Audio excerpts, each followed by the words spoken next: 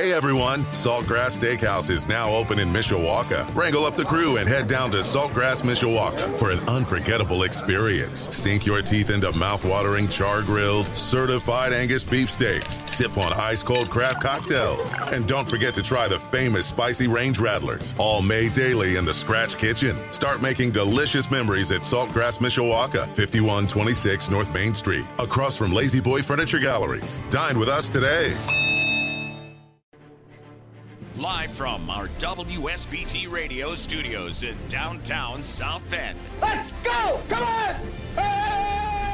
Welcome to Budweiser's Weekday Sportsbeat. Wow, don't blink. A lot of major intestinal fortitude going on here. On your home for Notre Dame football. Knocked down by Wooden. The game is over. The Irish is upset Florida State. Notre Dame is number one. And Notre Dame basketball. Number one ranked UCLA Bruins have been upset by the Irish of Notre Dame. Good! Enrique Ogunbowale wins the national championship for Notre Dame. Plus Fighting Irish hockey. They score! Jake Evans scores! Notre Dame 3.7 seconds away from a spot in the national championship game. The NFL and Major League Baseball. Oh my gracious! How about that? Sports Radio 960 WSBT. WSBTradio.com. The free WSBT radio app. Big time onions! Now, here's your host, 7-time Associated Press Broadcasting Award winner, Darren Pritchett.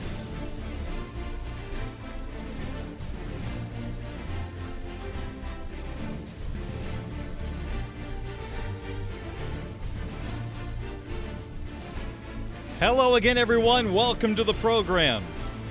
Budweiser's Weekday Sportsbeat on this Wednesday, July the 12th of 2023. It is 8 minutes after 5 o'clock on this Wednesday evening, with the South Bend Cubs being idle until Friday.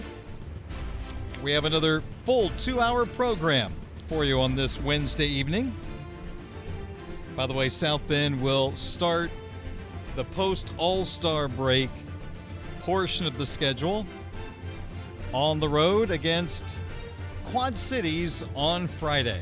And of course, you can hear every South Bend Cub game on WSBT radio, unless it's the same day as a Notre Dame football game, and then we got to do a little maneuvering. But 97.865% of the time, South Bend Cubs baseball right here on WSBT radio. Well, I hope you're having a terrific day. A little rain this afternoon here in the South Bend area.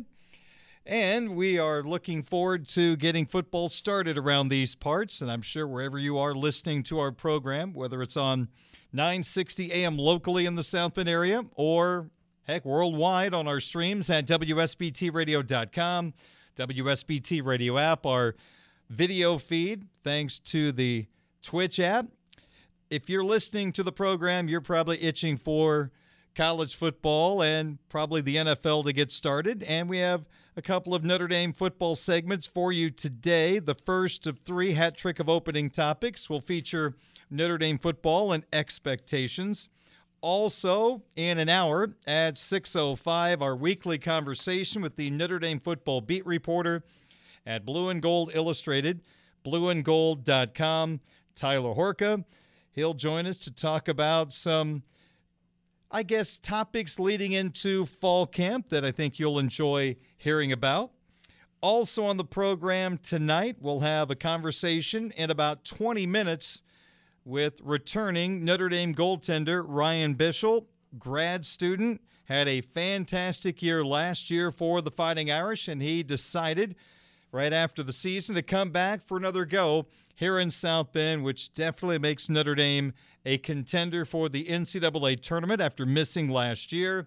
Irish going to be a lot younger, a big freshman class coming in, but it's pretty good when you've got a goaltender like Ryan Bischel ready to be the backbone of your hockey team. So we'll talk to Ryan about the upcoming season, and also we want to tell you about a youth camp that he is directing here in town. in just about a week or so. He will give you all the details. So if you're a parent of a hockey player and you want some good skill to be taught to them from a guy who knows from the Notre Dame hockey program, Ryan Bischel, then make sure you tune in. In about 20 minutes, we'll have Ryan Bischel live on the program here on WSBT Radio. And, of course, we'll have our hat trick of opening topics, and we will have our Sizzler, our sports wagering segment, which went 4-0 last night. We swept the board on our Major League Baseball All-Star Game picks. So that adds on to what has been a terrific baseball season for me in this particular segment. We'll take it, and we'll try to build on that on Friday when baseball resumes. But tonight, since there really isn't anything to wager on, let's don't go down the Wimbledon road or some sports that maybe a lot of us don't follow that closely and just throw some darts at the dartboard. So tonight we're going to do something a little different in Sizzler. We're going to look at the Major League Baseball division champion boards and the odds for the teams in the division, who is my choice to win the division, what their odds are, and who would be my second choice. So that will replace regular picks on our Sizzler segment coming up at the end of the program here on Sports Radio 960 WSBT. And happy 45 days to the Notre Dame football home opener. Why do I always say home opener? The Notre Dame football opener against the United States Naval Academy in Dublin. 45 days from today, they'll kick it off. They're probably in the second half at about this time, August the 26th, 2:30 Eastern Time kickoff on Sports Radio 960 WSBT. Okay. Hat trick of opening topics. Topic number 1, Notre Dame football 2023 expectations. We all have a thought on how this season will transpire. I've been stuck on 9-3 since the end of last year, and I'm still in that 9-3 camp right now on July the 12th. So, let's bring in another voice. This is a voice that is in the betting world, but at the same time, we are talking about the number of wins that Notre Dame might have in 2023. So, a guy I've gotten to know over the last 2 years, Tim Murray, who is the primetime host of VSiN's sports wagering channel, works with Sean King, the former Tampa Bay Buccaneer and Tulane quarterback. Tim has been on the program a couple of times, and we're actually working on trying to figure out a time that Tim will join us every week during the Notre Dame football season to talk about the Irish, because he's a big Irish fan, and also we'll talk sports wagering and college football as well. Tim does a great job with podcasts. If you're into wagering or if you love college football talk, VSiN does a great job with the gambling aspect. And Tim's podcast on college football is really, really good. So wherever you get podcasts, look up Tim Murray from VSiN. So Tim actually sent this clip to me saying, you know what? You might want to use this on your show. It's a good talking point. It's someone else's opinion on Notre Dame football. So Tim had on the program noted handicapper Brad Powers, who is also a Notre Dame football fan. So these are two Irish fans talking about Notre Dame this year with the sports gambling angle in the mix. And you'll hear him talking about it, but Brad has a Notre Dame cap on. Now, this happened last week when some big news happened surrounding Notre Dame football, which probably made some people a little more antsy about the Irish than they should. But anyway, we like opinions on Notre Dame football. We like to bring different thoughts. So here you go. The first voice is the host of the VSiN show in prime time, Tim Murray, and his guest was Brad Powers again, just like Tim, a Notre Dame football fan. Give a listen. Brad and I share some texts every once in a while of disdain towards a team that he's currently donning on his lid there. I like that hat, though. It's a good hat. It's a fancy lettering there. I do like the hat. If for those not watching with us on VSiN.com or YouTube TV, it is a Notre Dame cap that he is wearing. Earlier this week, as we get into the weeds, Notre Dame missed out on what was a must-land recruit, Justin Scott. It was just brutal, and Brad was not happy about it. And he said, I'm taking under 9 wins. So why? All right. Why does a missed out on a 5-star recruit correlate to, I know why, but tell the people why it correlates to an under-win bet for you on Notre Dame? Yeah, I mean, obviously, you got to really connect some dots, and I understood why a lot of people didn't get it, but to me, Marcus Freeman and that entire staff was hired to be great recruiters. They were supposed to win some of these battles for 5 stars. They haven't won any yet. I mean, they were 0 for 3 last year in the 5-star department, 0 for 1 this year. So if you can't do what you're hired to do, how can I count on you to do the other things? So, and I question, I think that they're best X's and O's guys. Just getting a little bit in the weeds here. Tommy Reese, Harry Heastan, Mason at special teams coordinator, they're all gone. So I do question a little bit of the staff this year. And look, it all comes down to schedule. USC, in my opinion, is a loss. Ohio State's a loss. Clemson on the road is a loss. There's 3. Are they going to sweep the board on the other ones? I don't think so. After watching them lose to Marshall and Stanford a year ago as significant favorites. All right, Brad so and I that's a share handicapper who's a Notre Dame fan, Brad Powers. His thoughts on Notre Dame. And again, he might have been a little more grumpy than normal. It was the day that the 5-star recruit, the Catholic League kid out of Chicago, Justin Scott, picked Ohio State and did not go to the Fighting Irish. So let's kind of go through the comments. First off, it was labeled that Justin Scott was a must-land recruit for the Fighting Irish. I always have gotten a little jumpy about the star system. I'm not a fan of the recruiting star system.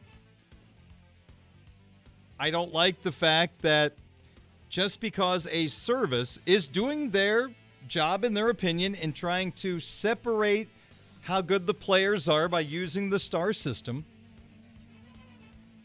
A, they're not always accurate. B, they seem to change when a kid goes to a certain school over another school. I've seen that happen way too many times. And I just feel like so many people that dig into recruiting, which is awesome, that it's a hobby. People love recruiting that are really, really into it. And we've also gotten to the point where I think this is probably a group of minority fans, but they get so worked up that your favorite school is recruiting a 3-star or got a 3-star that they stink. They're not very good. Or you have to have a 5-star. If you have all 4 stars, it's not good enough. Let's agree on this. The 5-star talents that are truly the elite players are must-haves to win championships. There's no doubt about that. The difference-making players help you get in position to win a championship. Notre Dame has been doing a very, very good job of getting high-end talent in this class that will sign in December. It is loaded with what you guys would all enjoy hearing, 4-star recruits. What Brad mentions, have they struck out the last 2 years on 5 stars? If you believe in the 5-star conversation, yes, they have. Is C.J. Carr a 5-star? We hear he's a top 10 quarterback in the class. And if you're in that high company, you would think you would be an elite player, but apparently not. He's only a 4-star. So the 5-star thing gets under my skin. Here's my belief. Here's what I want to know from a recruiting service. Not 5-star, 4-star, 3-star. Do you believe the player is going to be A, a dominating elite player, B, a solid starter, C, an adequate starter, D, probably is going to be a role player, or E, they're really not that good? That's how I'd like to have these players pointed out to me. 5-star, 4-star, 3-star, that just leaves so much to desire. Tell me what you think they're going to be in college, and that helps me understand how good the player is. So have they won the 5-star battles? No, they have not. But they still have recruited very, very well. It's not like they're slipping. It is right now on pace to be better than Brian Kelly's recruiting classes. So it's not all lost. I'm not just seeing the dark clouds rolling in. There's still a lot of good things happening. They mention possibly the best X and O coaches are gone. Hiestand, Mason, Reese. Harry Hiestand, I think I speak for 98% of the population that roots for Notre Dame, that Harry Hiestand is an elite offensive line coach, was a difference-making coach in his 2 tenures in South Bend, and we hated to see him go after last year. So, yeah, that's a major loss, and that is no disrespect to Joe Rudolph. We're still learning about Joe. I don't care who you brought in. Harry was Harry around these parts. And until we see the next person, Harry's the guy. And again, no disrespect to Joe. Mason did an amazing job, X's and O's on special teams. Reese, he's complicated. Just follow social media during Notre Dame football games. Tommy's complicated. Was Tommy a great quarterback recruiter? No. Does Tommy have a really good offensive mind? Yes. Was Tommy Reese the best at making changes during the game? No. Did he get the most out of a tough situation in Drew Pine last year? Yes. He made that offense work for a guy that couldn't handle all of the things that they wanted to do. So Tommy is, I think, a guy that's going to be a head coach. He's being kicked around as a possibility to replace Pat Fitzgerald at Northwestern. But Tommy's going to have to surround himself with really good recruiters when he takes that next big step. When he worked with Marcus Freeman, I think it did get better because I'm sure the pressure was on. Marcus demanded excellence. And to help get C.J. Carr was a big deal, but some of the prior quarterbacks he brought in, not to Notre Dame standard. So I think we have to learn about Jared Parker as offensive coordinator, play caller. Let's see how he performs. Brad Powers talked about USC, Ohio State, Clemson all being losses, and they won't sweep the rest of the board. I would say this, it wouldn't shock me if they did not sweep the rest of the board, but I think they'll win one of those three personally. I don't think they're going to get swept, lose all three, but I think somebody could knock them off in the other 9 games, and I just keep looking at that road game at NC State early in the year. Just a tricky game. Very, very tricky game. I'm still not sold on Pittsburgh yet. I read Pittsburgh could be really, really good, but I think it's just the Phil Dracovic thing that I can't get by and believe that he is going to be a part of a team that could win 10 or 11 games this year. That's hard for me to understand. Also, by the way, talking about X's and O's, I'm fine with Al Golden. I feel like sometimes he gets a bad rap.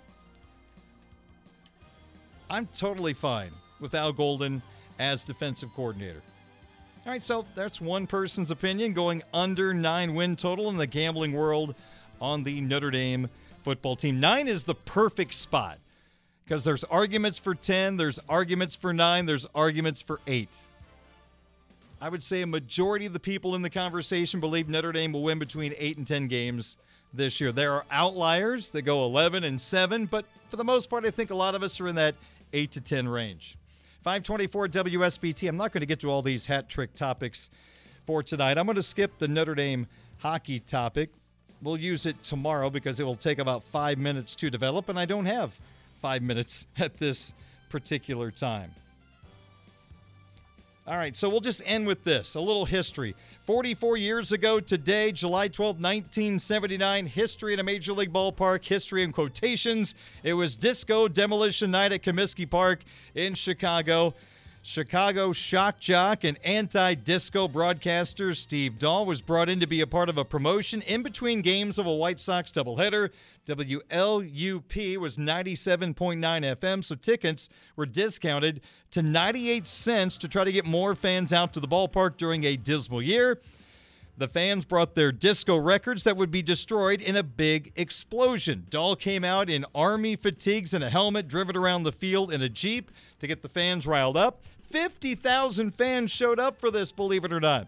There might have been 5,000 there because the Sox were bad. Some fans didn't have their records collected and threw them on the field like a Frisbee.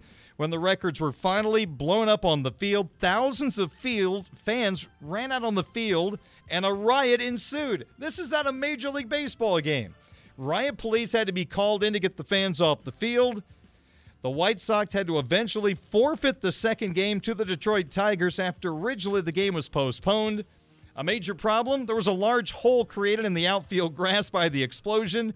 A bonfire was started by the fans in center field, who were also climbing the foul poles. Other fans tore up the field, stole equipment, and set other records on fire. This was a Bill Veeck promotion.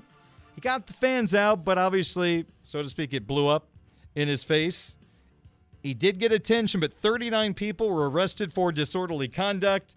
The next year, Veeck sold the White Sox to the guy who still owns the team, Jerry Reinsdorf. 44 years ago today, Disco Demolition Night at Comiskey Park.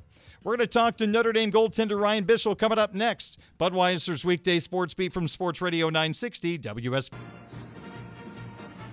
All right, James, thank you very much. Budweiser's Weekday Sports Beat continues on your home of the Fighting Irish. Sports Radio 960 WSBT. It is 28 minutes in front of 6 o'clock on this Wednesday evening. Well, we talk a lot about that we are 45 days away from the first Notre Dame football game.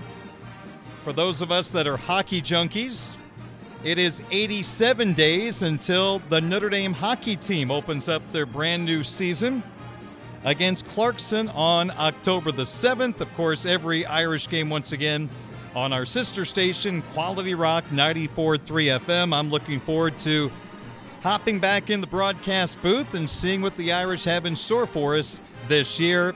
And a big reason why this team has a chance to get back to the NCAA tournament is the return of their goaltender, Ryan Bischel, now a grad student. Last year, a 2.39 goals against average and a .931 save percentage. And with a lot of new faces coming into the team, it is really nice to have a veteran guy who can be kind of the backbone of this hockey team ready to roll in 2023. And we welcome Notre Dame goaltender Ryan Bischel to the program. Ryan, always good to catch up with you. How are you today?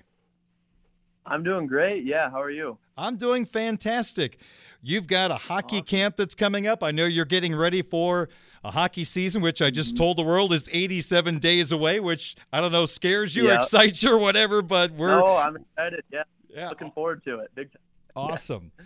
Well, let's first talk about the hockey camp you have coming up. And for parents who are looking to get their youngsters some instruction and to get it from a Notre Dame hockey player, I think is a really cool opportunity. Ryan, why don't you lay out the dates, a website people can go to, and the age groups and what you're looking to accomplish in the hockey camps? Yeah, so I guess the dates here are July 21st through 23rd, and it runs from, for the age groups, we have the Mites and Squirts are going to be grouped together from 8 in the morning to around 4:15 in the afternoon. And then the older Pee Wee and Bantam group starts at 9 a.m. and runs through 12:30 for those 3 days. And then I guess the inspiration behind starting this was I just had talked to some of my teammates who grew up here, the Slager brothers, and I know one thing that they had expressed is that there was kind of a lack of resources growing up as far as like training and development for young kids in the area. So I figured it would be a good idea to run a camp here with the help of some of my teammates. And I know growing up in Minnesota, I was fortunate to have instruction from a lot of good hockey players and kind of wanted to give that same opportunity to the South Bend community here. So I'm really looking forward to it. Ryan, where's the camp going to be held at? The Compton Family Ice Arena. Oh, perfect. Those youngsters to get out on that ice that they sit in the stands and watching you guys play, that's an awesome opportunity. Exactly. And for parents, if they want to sign up their youngsters for the Ryan Bischel Youth Hockey Camp, what is the website they can go to? They can go to www.ryanbischelhockey.com. And then that's, the registration info is there, and they can find some more information about what the schedule is going to look like and whatnot. So, it's all one-stop shop. All right, ryanbischel.com, and that's B-I-S. And let's see, I got to spell it right here, B-I-S-C-H-E-L. if you don't know the proper pronounce or spelling of Ryan's last name. So make sure you check it out, RyanBischelHockey.com. Compton Family Ice Arena, July 21st through the 23rd. But go to the website. You can register on there and get all the times and dates. It's funny, I see you talking about mites and squirts and peewees and bantams. I mean, you were all those at one time. Were you always a goaltender? Did you ever have the chance to play forward or defenseman? And how in the world did you end up being a goaltender? So actually, funny you ask. I was a defenseman through mites, and then when I turned to squirt, I tried goalie for the first time, and I think I let in like 17 or 18 goals in the first game. And, it kind of got under my skin, and I was like, man, I got to get back in there. I can't end on that. So, yeah, I gave it another shot and did a little better, so I stuck with it and just kept trying to improve from there. Wow. I'm just wondering, for kids that play basketball, there's always a basketball hoop and a basketball. You can do that by yourself. Baseball, you can always hit off a tee into a net. So there's ways as an individual you can get better without anybody around or a big space. But when you play hockey, you need ice, you need the equipment, you need someone to shoot at you. How do you stay sharp? What do you need to do during the off season to prepare you for the start of a hockey season? Yeah, for me now it looks a little different, but when I was a kid, I just tried to play as many sports as I can. And I think if there's one thing that I can express to parents and young kids trying to get better out there, it's try out everything. I think in the off season, have fun playing other sports. Like I played soccer, baseball, tennis, whatever you throw at me, I was in to do it. And I think that's the way that you just become a better athlete. And in the long run, that helps out for sure. He is Ryan Bischel, Notre Dame goaltender, back for another season with the Fighting Irish of Notre Dame. I remember when Cale Morris was a part of this Irish hockey program, a terrific goaltender for the Fighting Irish. And after watching him for a couple of years, I finally went up to him and asked, why in the world do you take your squirt bottle? Anytime there's a stoppage, you squirt water up in the air. And he explained to me it's a great way for him to focus in. He looks at that droplet, and it's almost like locking in on a hockey puck. I'm just wondering, do you have anything you do during a game to keep yourself sharp? I do the exact same thing. That's actually something that I picked up from Cale, and he kind of explained the same thing to me. Yeah, you just focus on one droplet, and it keeps your eyes sharp. So that's something that I picked up from him. And I think, like Cale, I picked up things from the other goalies I played with here. So, yeah, it's kind of fun to put it all together. He is Ryan Bischel, Fighting Irish goaltender, joining me here on WSBT Radio. Ryan, just as a hockey broadcaster and a Notre Dame hockey fan, I thought you had a really interesting decision to make after last year. You were the best goaltender in the Big Ten, one of the best goaltenders in the country, and this was your first full season of being a starter at the collegiate level after backing up some really talented guys. So I was wondering after last year, would he go pro or might he come back for another year? And my thinking was this, just as a hockey nerd, maybe he comes back for a second year just to validate everything you did this year, plus the opportunity to get to the NCAA tournament with a great bunch of guys. What went into your mindset deciding to come back to college rather than signing a free agent contract with a professional team? Yeah, you kind of touched on it. I think for me, like when I came into Notre Dame, I really wanted to compete for a national championship. And I felt that I didn't really have that opportunity. And I guess not making the tournament last year kind of stuck with me, and it pushed me to come back for another year. And I'm excited we have a good group of incoming freshmen that I think are going to give us a good chance to get to that NCAA tournament and compete for a national championship. So I think that was kind of the big driving factor for me, was wanting to compete on the national stage. And is it fair to say from a business standpoint, you come back to Notre Dame and have a fantastic year? From the business side, it could be a very profitable decision? For sure, yeah. I think there was still some question marks last year being my first year as a full-time guy, and I think I wanted to come back and prove that I am capable of playing at the next level, and I think that I'll earn myself a good contract if I have another good year. So, yeah, I think hopefully it's the right decision in the long run for sure. Jeff Jackson is your head coach, an old collegiate goaltender himself. I know he does a lot of the work with the goaltenders. I'm just wondering the impact Coach Jackson has had on you. Has he changed much in the way you stop pucks? From a technical standpoint, we work on little things each day and each week. But I'd say the biggest difference that he's made in my hockey career is just from the mental aspect. I think he gives me a lot of books to read in the off season and things to work on from a mental aspect, and I think that's kind of been the biggest step that I've taken as a hockey player since I've got here, and he's helped me do that. I'm curious, is there a book that has stood out that he has given you that impacted you? Yeah, so there's a book, Swagger, by Lisa Elm that I just read last summer, and I'm actually buying a copy for all my teammates this coming week. I think it made such an impact on my mindset, and I'm hoping that it can do the same for some of my teammates, and I feel like it's a good investment that'll pay off in the long run. Well, Ryan, that's very impressive for you to enjoy a book that's helped you, and then you go out and buy it for your teammates. That sounds like someone that's taking on leadership responsibilities for this year's hockey team, and there's going to be some younger pups on this year's team with a pretty big freshman class. Did you kind of take this upon yourself to be more of a leader on this year's hockey team as one of the older guys on the squad? Yeah, absolutely. I think me and Trevor Janicki, and coming back, we kind of had a conversation like we need to take more of a step from a leadership position. And I think like guys like Landon Slager and Jake Boltman are a little more comfortable being vocal in the locker room, and they do a great job of leading. And I think it's kind of up to me and Trev to take another step and help support them in making this a winning team this coming year. I remember a few years ago, our great goaltender Cal Peterson was named a captain, and that's just not something you see very often, a goaltender wearing the captaincy. If you were given that honor, what would that mean to you? That would mean a lot to me, I guess. Yeah, it's up to the guys in the room and what they think, but either way, I think that I'm going to do my best to kind of take a step from a leadership position, and I'm an older guy, so I think, yeah, some of that responsibility falls on me for sure, just to kind of share some of the experience that I've had here at Notre Dame, for sure. All right, Ryan, take hockey fans or maybe someone that doesn't follow hockey into a game situation. You're in between the pipes, and you've got all these bodies in front of you. Your defensemen are trying to push the offensive player out of the way, but sometimes that can be very, very difficult. While all that's going on, you're trying to find the puck that might be out by the blue line. What does it take to be a goaltender, to be able to, I almost want to say, block out some distractions and keep your eye on the puck as much as you can? Yeah, I think that's kind of the big focal point for me, is just eliminating as many distractions as I can. And at the end of the day, you're not going to stop every single puck, but you can just do what you can to give yourself the best chance to make that save. And I think, like you said, a big thing is eliminating those distractions and just kind of focusing on the task at hand, because they happen fast when you're out there. Is the worst case when the puck gets redirected on its way to the net? Yeah, that's one of them. Yeah, that makes it interesting. You kind of just do your best to fight it off and get a piece of it. Ryan Bischel, Notre Dame goaltender, my guest here on WSBT Radio. How many young kids like to get into being a goaltender?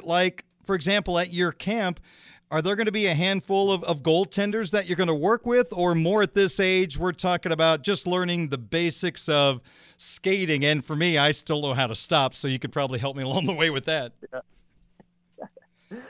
Yeah, I think I haven't looked at the registration numbers too closely lately, but I think we were at like 7 or 8 goalies, so there should be a good handful of them there for sure, which will be fun. We'll have a scrimmage and whatnot on the last day, so it'll be fun to see those guys in action.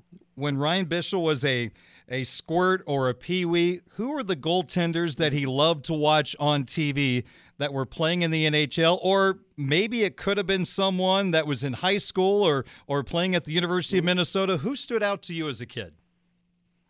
So I'm trying to think back. I think 2 of my favorite goalies growing up were Martin Brodeur and Carey Price. I think those were 2 guys that I looked up to for different reasons. But, yeah, I guess those were the 2 big names that I kind of followed pretty closely.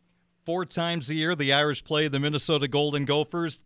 Do those 4 games mean something more to you? I know you try to keep every game meaning the same, but we're humans, and sometimes when you play the home state school, it might mean a little more.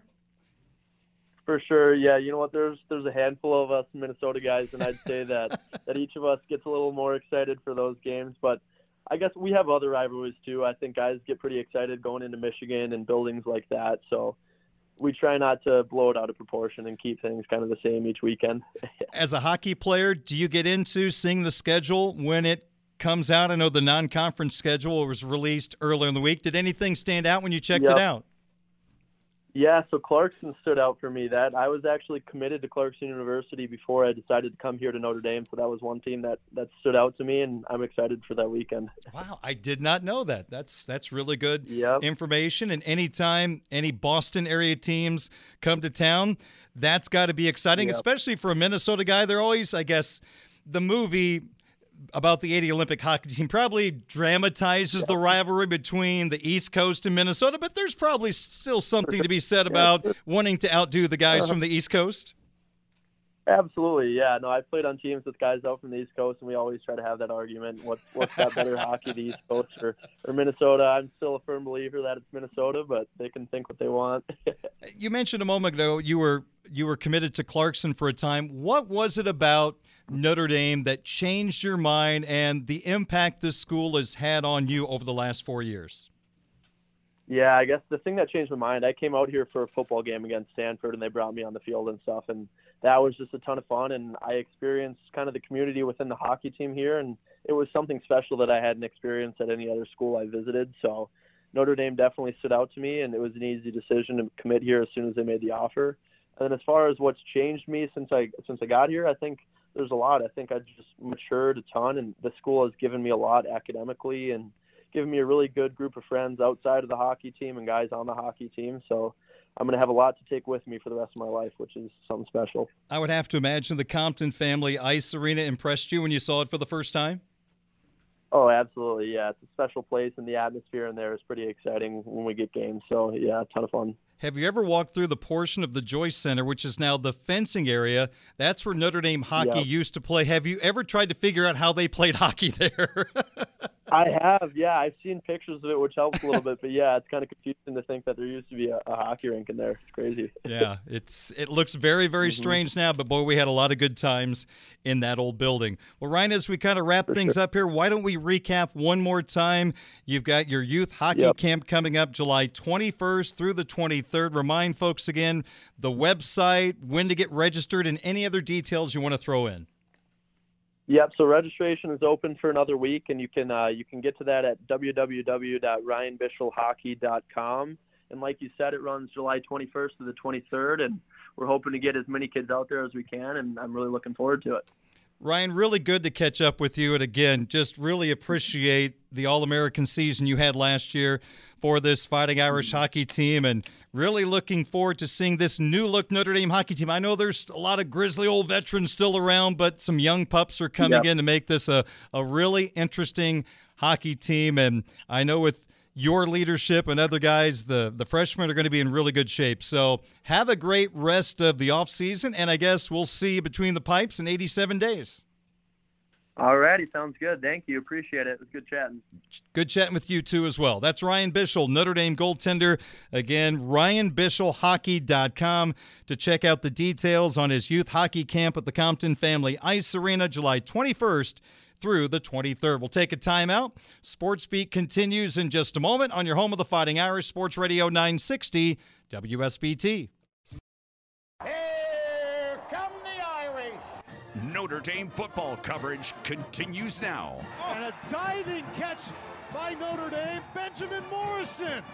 3 interceptions on the day. Budweiser's Weekday Sports Beat. Intercepted on the 45-yard line. Tariq Bracy. On Sports Radio 960 WSBT. He will score. 10-5 touchdown, Benjamin Morrison. 95 yards out. Well, we are 45 days away from the start of the Notre Dame football season. August the 26th, the Irish and Navy over in Dublin, a game that you can hear right here on WSBT Radio.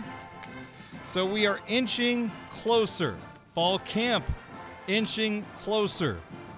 But we still have plenty to talk about. We've got Tyler Horka joining me, the Fighting Irish football beat reporter at Blue and Gold Illustrated. Please check out his work at blueandgold.com. I've been distracted during the commercial break listening to Tyler's colleagues at Blue and Gold, Mike Singer, Tim Hyde, talking to, I think, is it one of the top guys for On3 recruiting? Is it Charles Power? Is that a good way to label him, Tyler?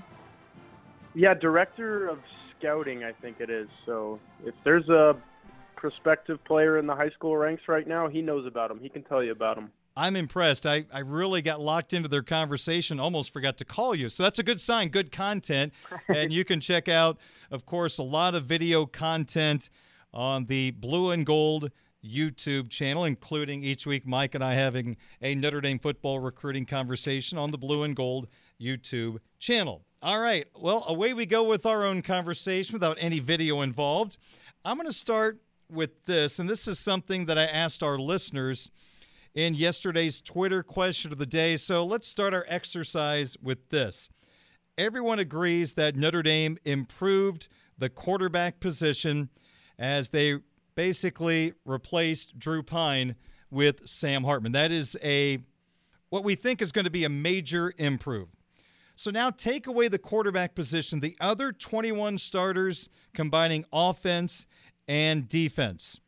When you think about this year's other 21 starters compared to last year's other 21 starters, my listeners were asked to vote on how they would describe the combination or the comparison. Better, close to same, not as good. Close to same was the big winner, not much support for, not as good. I'm just wondering, from a general conversational standpoint, when you think about taking away the quarterback position, the 21 starters this year compared to 21 starters last year, do you think that this year's bunch can be just as good or maybe even better? I would have to say that the answer is probably somewhere in between about the same and not as good. I have a hard time leaning toward even better because, and I know we're probably going to get to some of this later in the conversation, you lose arguably your top players on either side of the ball in Michael Mayer and Isaiah Foskey from last year's roster. You're replacing them with basically guys that were around last year, and they were either injured or they just weren't as good as those two guys, obviously, and some of them didn't even crack the two deep. I mean, you're looking at Jordan Botelho. Yeah, I guess he was the backup Viper last year, but it didn't even really feel like there was a backup Viper because Isaiah Foskey did so much for this football team. And then at times it didn't even really feel like there was a second tight end because Michael Mayer did so much for the football team too. So I know that's only 2 of the 21, but you kind of look at it the rest of the way, and a lot of the same faces are back. Now you hope that they're improved from one year to the next. Like maybe Joe Walsh is somehow even better. Like maybe he's NFL caliber right now, and some people are like, man, this rule of you got to spend 3 years in college is pretty dumb because Joe Walsh could have been playing pro football last year, but that's another conversation. You hope guys improve. You know, Blake Fisher, maybe he looks like he's ready to take the next step. So for the answer to be better than last year's 21 players outside of the quarterback, you're going to have to see a lot of improvement from guys that were around. I mean, I mentioned Jordan Botelho. He's got to improve. Who is the number one tight end? Is it Mitchell Evans? Is it Kevin Bauman, Eli Raridan? One of those guys or one of the other 3 scholarship tight ends. There's going to have to be a whole lot of improvement. And then on defense especially, because you've got the same 3 graduate student linebackers back. Are they quite literally the same? Can they get better, or are they even going to be a little worse?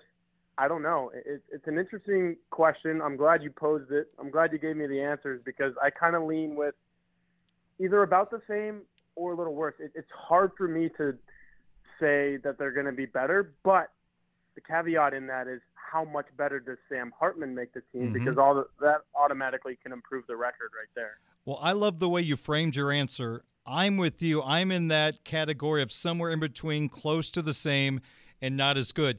You lost, as you documented, 2 impact high-end players in Foskey and Mayer that are going to be very difficult to simulate.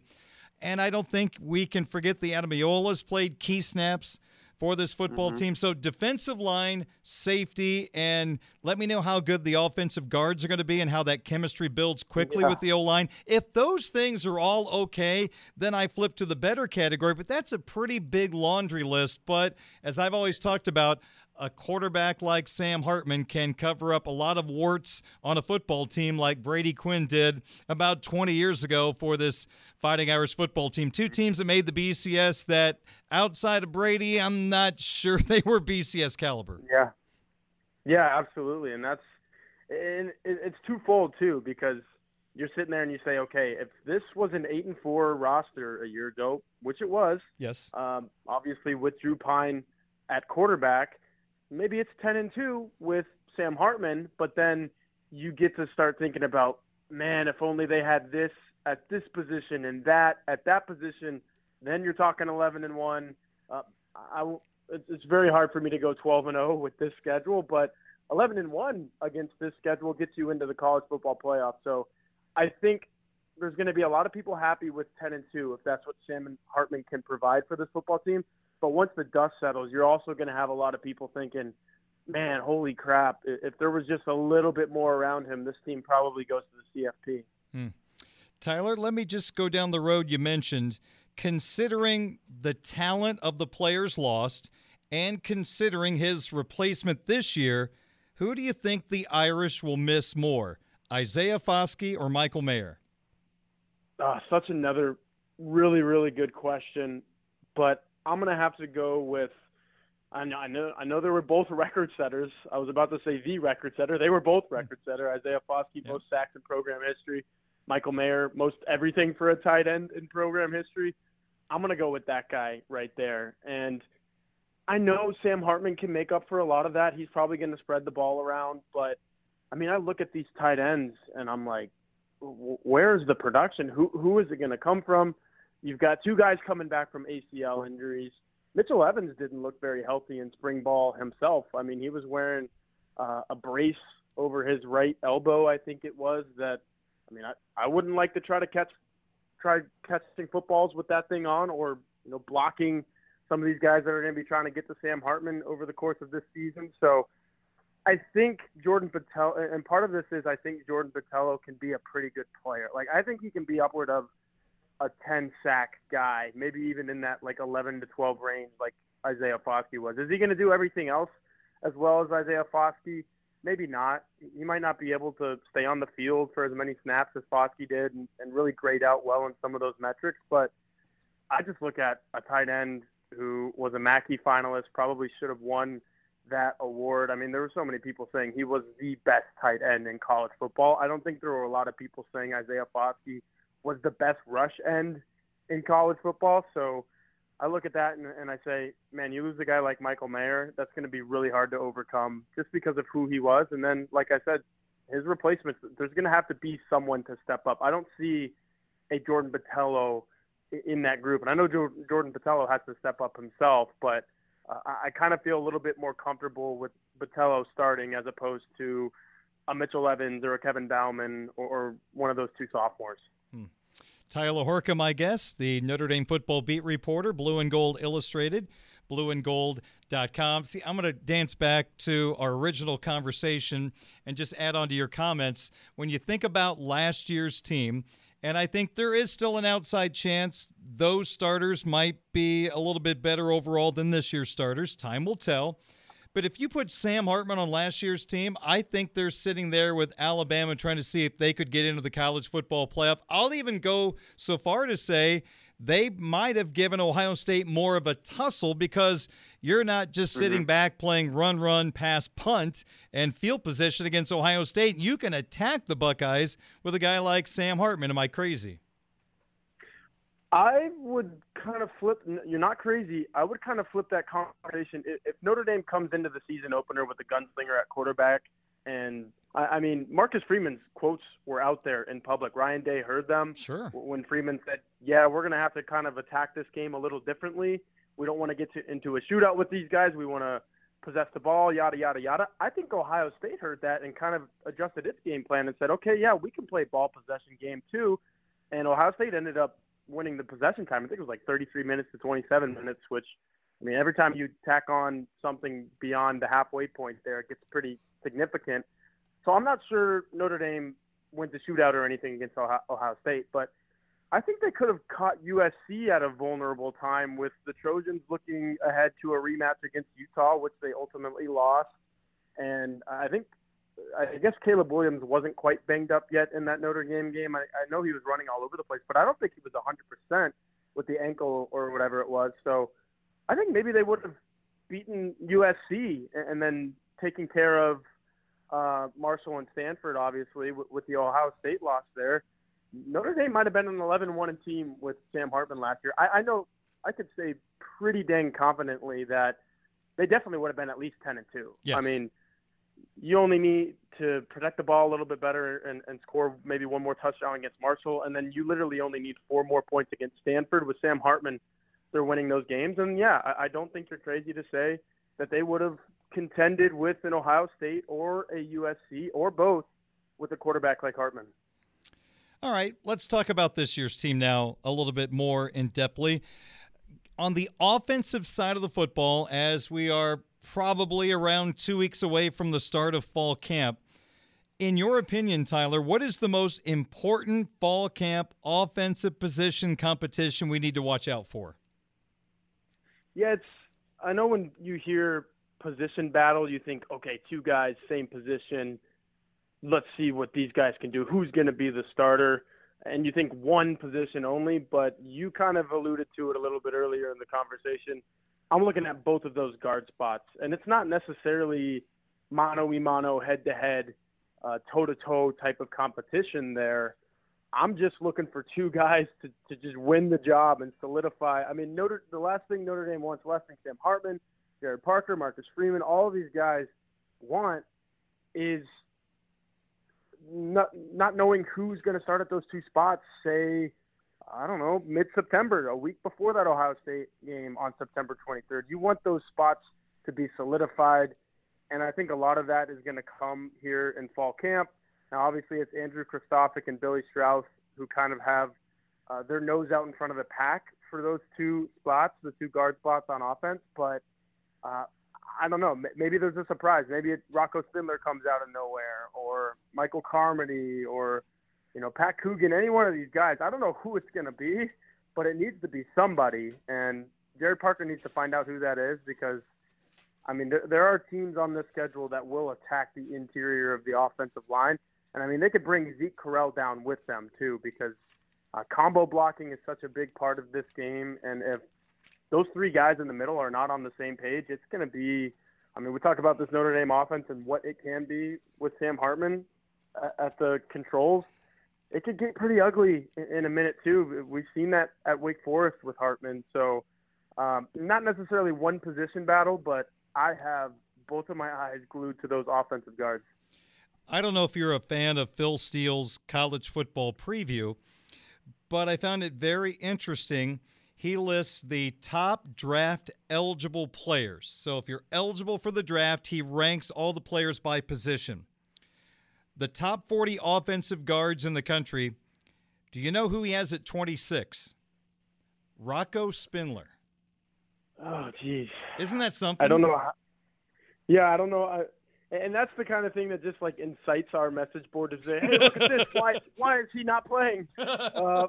I don't know. Maybe Phil still knows something that I don't. Now, look, he had a really good blue gold game. I was actually really impressed.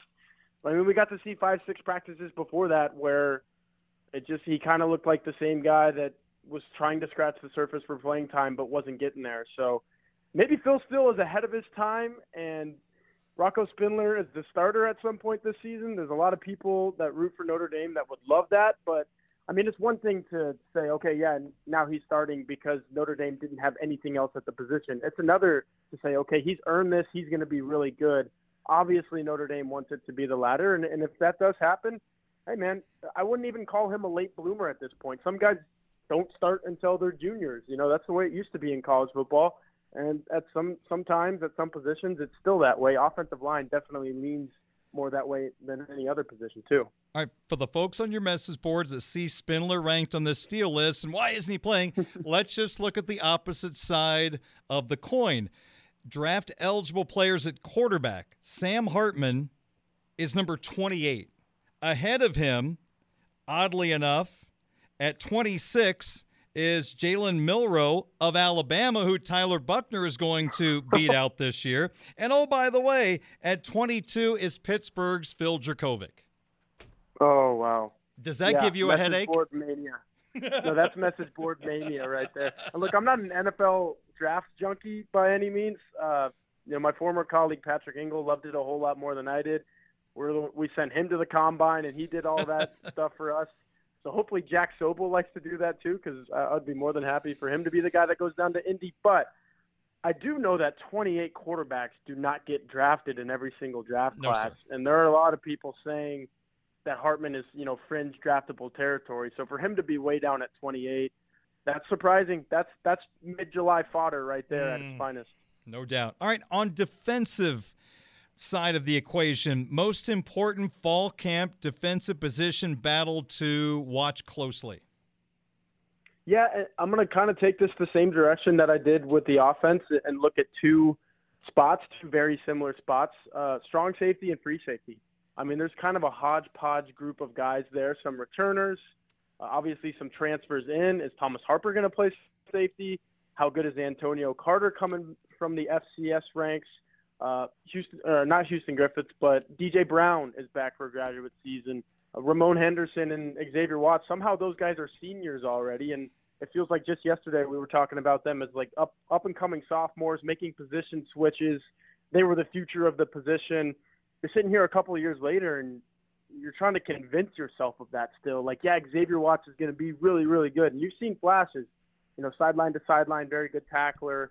And Ramon Henderson has all this athleticism. But, man, we're talking about a Notre Dame secondary that ranked next to dead last in passes broken up last year. I mean, they need to close on the football. They need to find some guys that can just be really over-the-top defensive stoppers back there, especially with some of these offenses that are on the schedule. So as we sit here today on July 12th or whatever it is, I'm not really confident in who are those two starting guys. I mean, you could give it to DJ Brown because he's a fifth-year guy and say, all right, we're going to have you on the field until you make us take you off or you make us keep you on. But, maybe it is Antonio Carter coming in, or maybe Thomas Harper. You leave Clarence Lewis at the nickel, and Thomas Harper is so good at safety that you say, all right, this is your spot. I don't know. It feels the same way with the offense. That's kind of the hole for me on defense. I mean, we can have a whole nother conversation about the depth on the defensive line or the graduate linebackers and if they're going to be surpassed by some of these younger guys. But at the end of the day, you have to have a couple of really premier guys on the back end at safety. I'm not sure if Notre Dame has that right now. All right, real quick, early enrollee freshmen. We're not counting them. Give me a freshman who will see in a Notre Dame helmet for the first time when fall camp gets underway that you're really interested in seeing. Yeah, I just mentioned the defensive line and what Notre Dame may or may not have there. I kind of like Brennan Vernon. He's a Midwest kid, really highly ranked.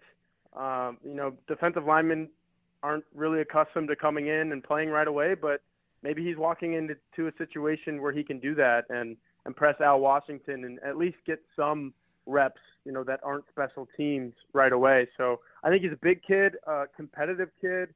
And, everything I've read from Mike Singer's interviews with him and just some things that he's done in the media, really love his attitude. And if you're going to play defensive line in college football, especially at a place like Notre Dame, you need to have that type of edgy, competitive attitude. I think he has it. And like you said, I'm really excited to see what he looks like in a Notre Dame uniform for the first time.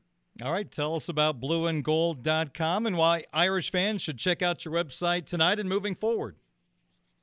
Yeah, I think I finally got all of my Jack Swarbrick interview stuff up. It's been 2 weeks to the day, I think, since I interviewed him, and that was a great interview. Got upward of 8 to 10 articles from that, and we're also starting to roll out some of our 160-page preview magazine content that started arriving in mailboxes earlier this month. That stuff is starting to roll out online. A couple of really good articles on Marcus Freeman on there today, and then some really good player feature stuff coming in the next week or so. So a lot of really good stuff there. And like you said, we're only a couple weeks away from fall camp. So as soon as that starts at the end of the month, blueandgold.com is going to be the place to be for just wall-to-wall everyday coverage of what the Irish look like about a month ahead of the season. Very good. He's Tyler Horka, the Notre Dame football beat reporter, Blue and Gold Illustrated, blueandgold.com. I'm actually on vacation next week to recharge the battery, so how about we do it again in 2 weeks? All right, yeah, I think we'll have some actual football to talk about at that point. That'll be exciting. Looking forward to that. All right, Tyler, we'll talk to you then. Really appreciate your time as always. All right, enjoy your vacation, Darren. Thanks. I will try. Thank you very much. Tyler Horka, Notre Dame football beat reporter, Blue and Gold Illustrated, blueandgold.com. His take on some of the storylines heading to fall camp for Marcus Freeman's Fighting Irish football team. Hope you enjoyed that conversation. 6:28 is our time. We'll keep Sportsbeat rolling on this Wednesday evening next on your home of the Fighting Irish, Sports Radio 960 WSBT. Leading off on Budweiser's Weekday Sportsbeat, Don't you guys go anywhere. Plan to put on a hitting display. the center fielder, That boy is good. number 9, 9 times. 9 times. 9 times. West League champion, Adios! Walk-off home run! Eloy Jimenez! who prefers to cheer for the birds on a bat. Adios, goodbye, and maybe that's a winner. Here's Darren Pritchett. Budweiser's Weekday Sports Beat is being brought to you by our title sponsor, Budweiser. For 13 years, Folds of Honor and Budweiser have provided life-changing scholarships to military families. Join United Beverage in raising a bud to raise funds for Folds of Honor. We're also brought to you by Bethel University Adult and Graduate Studies. Visit betheluniversity.edu/solid ground for details. By the Food Bank of Northern Indiana. Hunger is a story we can end. Find out how at feedindiana.org. And by Barnaby's of Mishawaka and Granger, now with 3 locations to serve you. Barnaby's, the family inn. Well, the All-Star game was in Major League Baseball last night. Who in the world were the players? I mean, seriously, who were the players? If you are a novice, average, or maybe even in some cases a die-hard baseball fan, it was hard to know who the players were last night. Now, granted, there was a lot of new faces in the game, and if you don't follow the game closely, there's probably some all-stars you're not familiar with, including the guy who hit the game-winning home run from the Rockies in the 8th inning. But Rob Manfred, the commissioner, who made the decision to get rid of the tradition of having each player wear their actual team's uniforms and substitute in these odd-looking American League and National League uniforms, what a bad choice. Because at the very least, if you see the team name, you're probably going to figure out pretty quickly who the player is. In this case, the National League, I think the uniforms, the jerseys were a mix of blue and black, but blue was the basis. And then the pants were black. And, of course, they had their names on their back. But it's oftentimes hard to recognize some of the players because they're not in their real uniforms. They need to ditch this uniform thing. You're not. Well, let me say this. I can't imagine Major League Baseball is making tons of money off the jerseys. Maybe they are, and if that's the case, this is the way we'll go. But my heavens, let the guys wear their actual uniforms. It made the game seem important and special, I thought, when that was the case. But good old Rob decided to make that move a couple of years ago, and the result is, who is this guy? I have no idea who that player is. Well, I'll say this. It was an okay All-Star game last night. Nothing to write home about, nothing spectacular. Some of the defensive plays in the first inning was a lot of fun. But I'm kind of glad in a way the game doesn't mean something like it used to. Remember when we had to go through the winner of the game, that league got home field advantage for the World Series? I didn't like it from this standpoint. And I don't mean to disrespect fans of these teams, but I think as a group, we can all say that guys from the Pirates and the Royals shouldn't be deciding who gets home field for the World Series. If we're going to make the game mean something, and I don't know if we really need to, but if that is something people want, then let's have the best players play the entire game. Had the American League and National League build rosters that are going to be put together to beat the other team. If there is a guy from the Philadelphia Phillies that against left-handers they can't touch, put him on the roster and use him as a guy to get out the best lefty bats in the American League for the situation I've just developed. Have an amazing base stealer who might be able to come in the 8th inning and steal a base for you to set up the winning run. So if we're going to make it mean something, let's get rid of everybody has to be represented in the game. We don't have to have a representative from every team. Let's make this game like it's Game 7 of the World Series, and you are pulling out all the stops. You have the best bunter, the best stolen base guy, a defensive shortstop wizard. Put him in the game in the 8th inning for defensive purposes. That's how you make the game mean something. Really try to win the game. I don't know what the carrot is. You probably need something. It shouldn't be the World Series home field.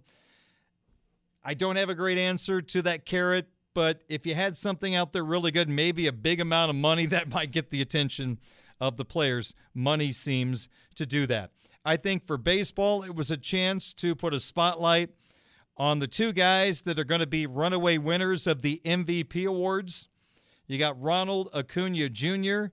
from the Atlanta Braves in the National League, Shohei Ohtani, the do-everything player for the LA Angels. You take a look at what Acuna is doing. He's got a chance to be a 40 home run, 40 stolen base guy. Heck, he might have a chance to be a 40-60 guy this year for Atlanta. Coming off the knee injury, he has been amazing for Atlanta. And Ohtani has been Ohtani. Pitching, hitting. I remember this conversation going on late last season, and I didn't buy it. And many of the baseball writers, broadcasters that you hear on TV in those debate settings, who should have been the AL MVP? Aaron Judge, who had a chance, as they were talking in August and September, to get by the 62 home run mark. And then there's Shohei Ohtani, who is doing things we just haven't seen, being an amazing offensive player and a great pitcher. And one of the arguments that came up several times was, well, if we give it to Ohtani, we're going to give it to him every year. What's the problem with that? If he is doing things we have never seen before, and he truly is the best player, why should we be worried about giving him the award every year? If he's the best, shouldn't he get it? I don't understand the thinking we have to pick somebody new. Now, Judge hitting 62 home runs, okay, that's a reason at the very least to go with him. I would not have voted that way. I would have went Ohtani, but I understand going with Judge. But if the argument is, well, he would win it every year, I don't understand that argument. If he's the best, then reward the best each and every year as the MVP. What's going to be fascinating, do the Angels have the guts to trade this guy at the deadline? He's going to be a free agent. He has said, I'm tired of losing. I want to be on a winning team. Do the Angels have the guts to trade arguably one of the best players of all time? You trade him now, you're going to get some assets back. If you don't trade him, you get nothing for him to build for 2024. It seems easier said than done, but if you're the owner, you're the GM, do you want to be known as the individuals who traded the best player of their generation, or our generation, or the last 50 years, if you believe that? Tough. It's tough to pull the trigger. Best for the team, move him, get assets that will help you moving forward, because they have wasted Mike Trout for a decade. They've got to figure out a way to get this team in position to make the postseason. He has been in one playoff series in his great Major League Baseball career.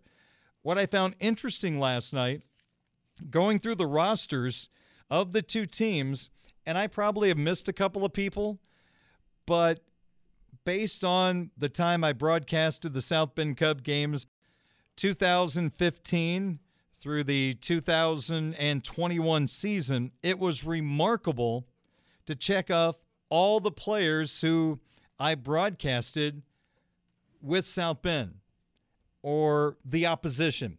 So here's a list of the players that, if you tuned in to WSBT Radio when I was calling the games, these are players that were on our airwaves that are now among the best in Major League Baseball. These two guys played together on one of the more fun Midwest League teams in my time frame. Vladimir Guerrero Jr. and Bo Bichette, Toronto Blue Jays. They spent a half a year together with the Lansing Lugnuts, and we were lucky. South Bend got to play Lansing a lot during that time frame, so we got to watch those two guys, and man, oh man, you could tell they were going to be very special. That was the same year Fort Wayne had Fernando Tatis Jr., who didn't make the All-Star team, but obviously a former All-Star and a guy that would have been on the list. So Guerrero Jr. and Bichette. You got Wander Franco, who I believe was 19 years old, playing for Bowling Green in the Tampa Bay organization. He was a part of the All-Star game here in South Bend, was so impressed with him. He made his debut, almost hit a home run to tie it in the ninth inning last night. Kyle Tucker, we didn't get to see much of him. He was in the other division with Quad Cities, but was a member of the Quad Cities River Bandits. A guy we saw a lot during our 2019 championship season with Bowling Green, Shane McClanahan, left-handed pitcher for Tampa Bay. Couldn't participate in the game due to injury, but McClanahan was a stud. They had Matthew Liberatore and Shane McClanahan on that same team, and Shane Baz, who is going to be a really outstanding right-handed pitcher who's now coming through Tommy John surgery. But Liberatore was considered the bigger prospect for a while than McClanahan, and Tampa traded Liberatore to St. Louis, and they got Randy Arozarena, who's now an all-star in that deal, while Liberatore has not lived up to the billing in St. Louis. An interesting player on the American League roster was Kendall Graveman. Kendall Graveman was on a rehab assignment as a member of the Chicago Cubs organization in 2019 in the postseason. Kendall Graveman started Game 1 of the Midwest League Championship Series against Clinton. I think he pitched 4 innings, gave up 1 run, and he was going to pitch Game 4 or Game 5 of the Championship Series on a Major League rehab assignment. And Brendan King told me recently that, yep, Graveman got a Midwest League Championship ring from Andrew Berlin and the South Bend Cubs for pitching in that one game. And you know what? Any ring is cool, so I'm glad he got one. A couple other names that were also opponents of South Bend that made the Major League All-Star game. Pablo Lopez, Minnesota Twins player now, but was with the Miami Marlins originally in Clinton. Jordan Romano spent a short time in Lansing. He's the Blue Jays closer. And, of course, representing the South Bend Cubs in the All-Star game last night. And that was Justin Steele, the left-hander who really found his game after South Bend, now one of the top pitchers in Major League Baseball. For the White Sox fans, they got to watch Luis Roberts sitting in the dugout. Was not healthy, calf injury during home run derby. He was not a participant. All right, 6:48 is our time. We'll take a timeout. Sizzler coming up next on WSBT. Hey everyone, Saltgrass Steakhouse is now open in Mishawaka. Wrangle up the crew and head down to Saltgrass Mishawaka for an unforgettable experience. Sink your teeth into mouth-watering char-grilled, certified Angus beef steaks. Sip on ice-cold craft cocktails. And don't forget to try the famous spicy range rattlers, all made daily in the Scratch Kitchen. Start making delicious memories at Saltgrass Mishawaka, 5126 North Main Street, across from Lazy Boy Furniture Galleries. Dine with us today.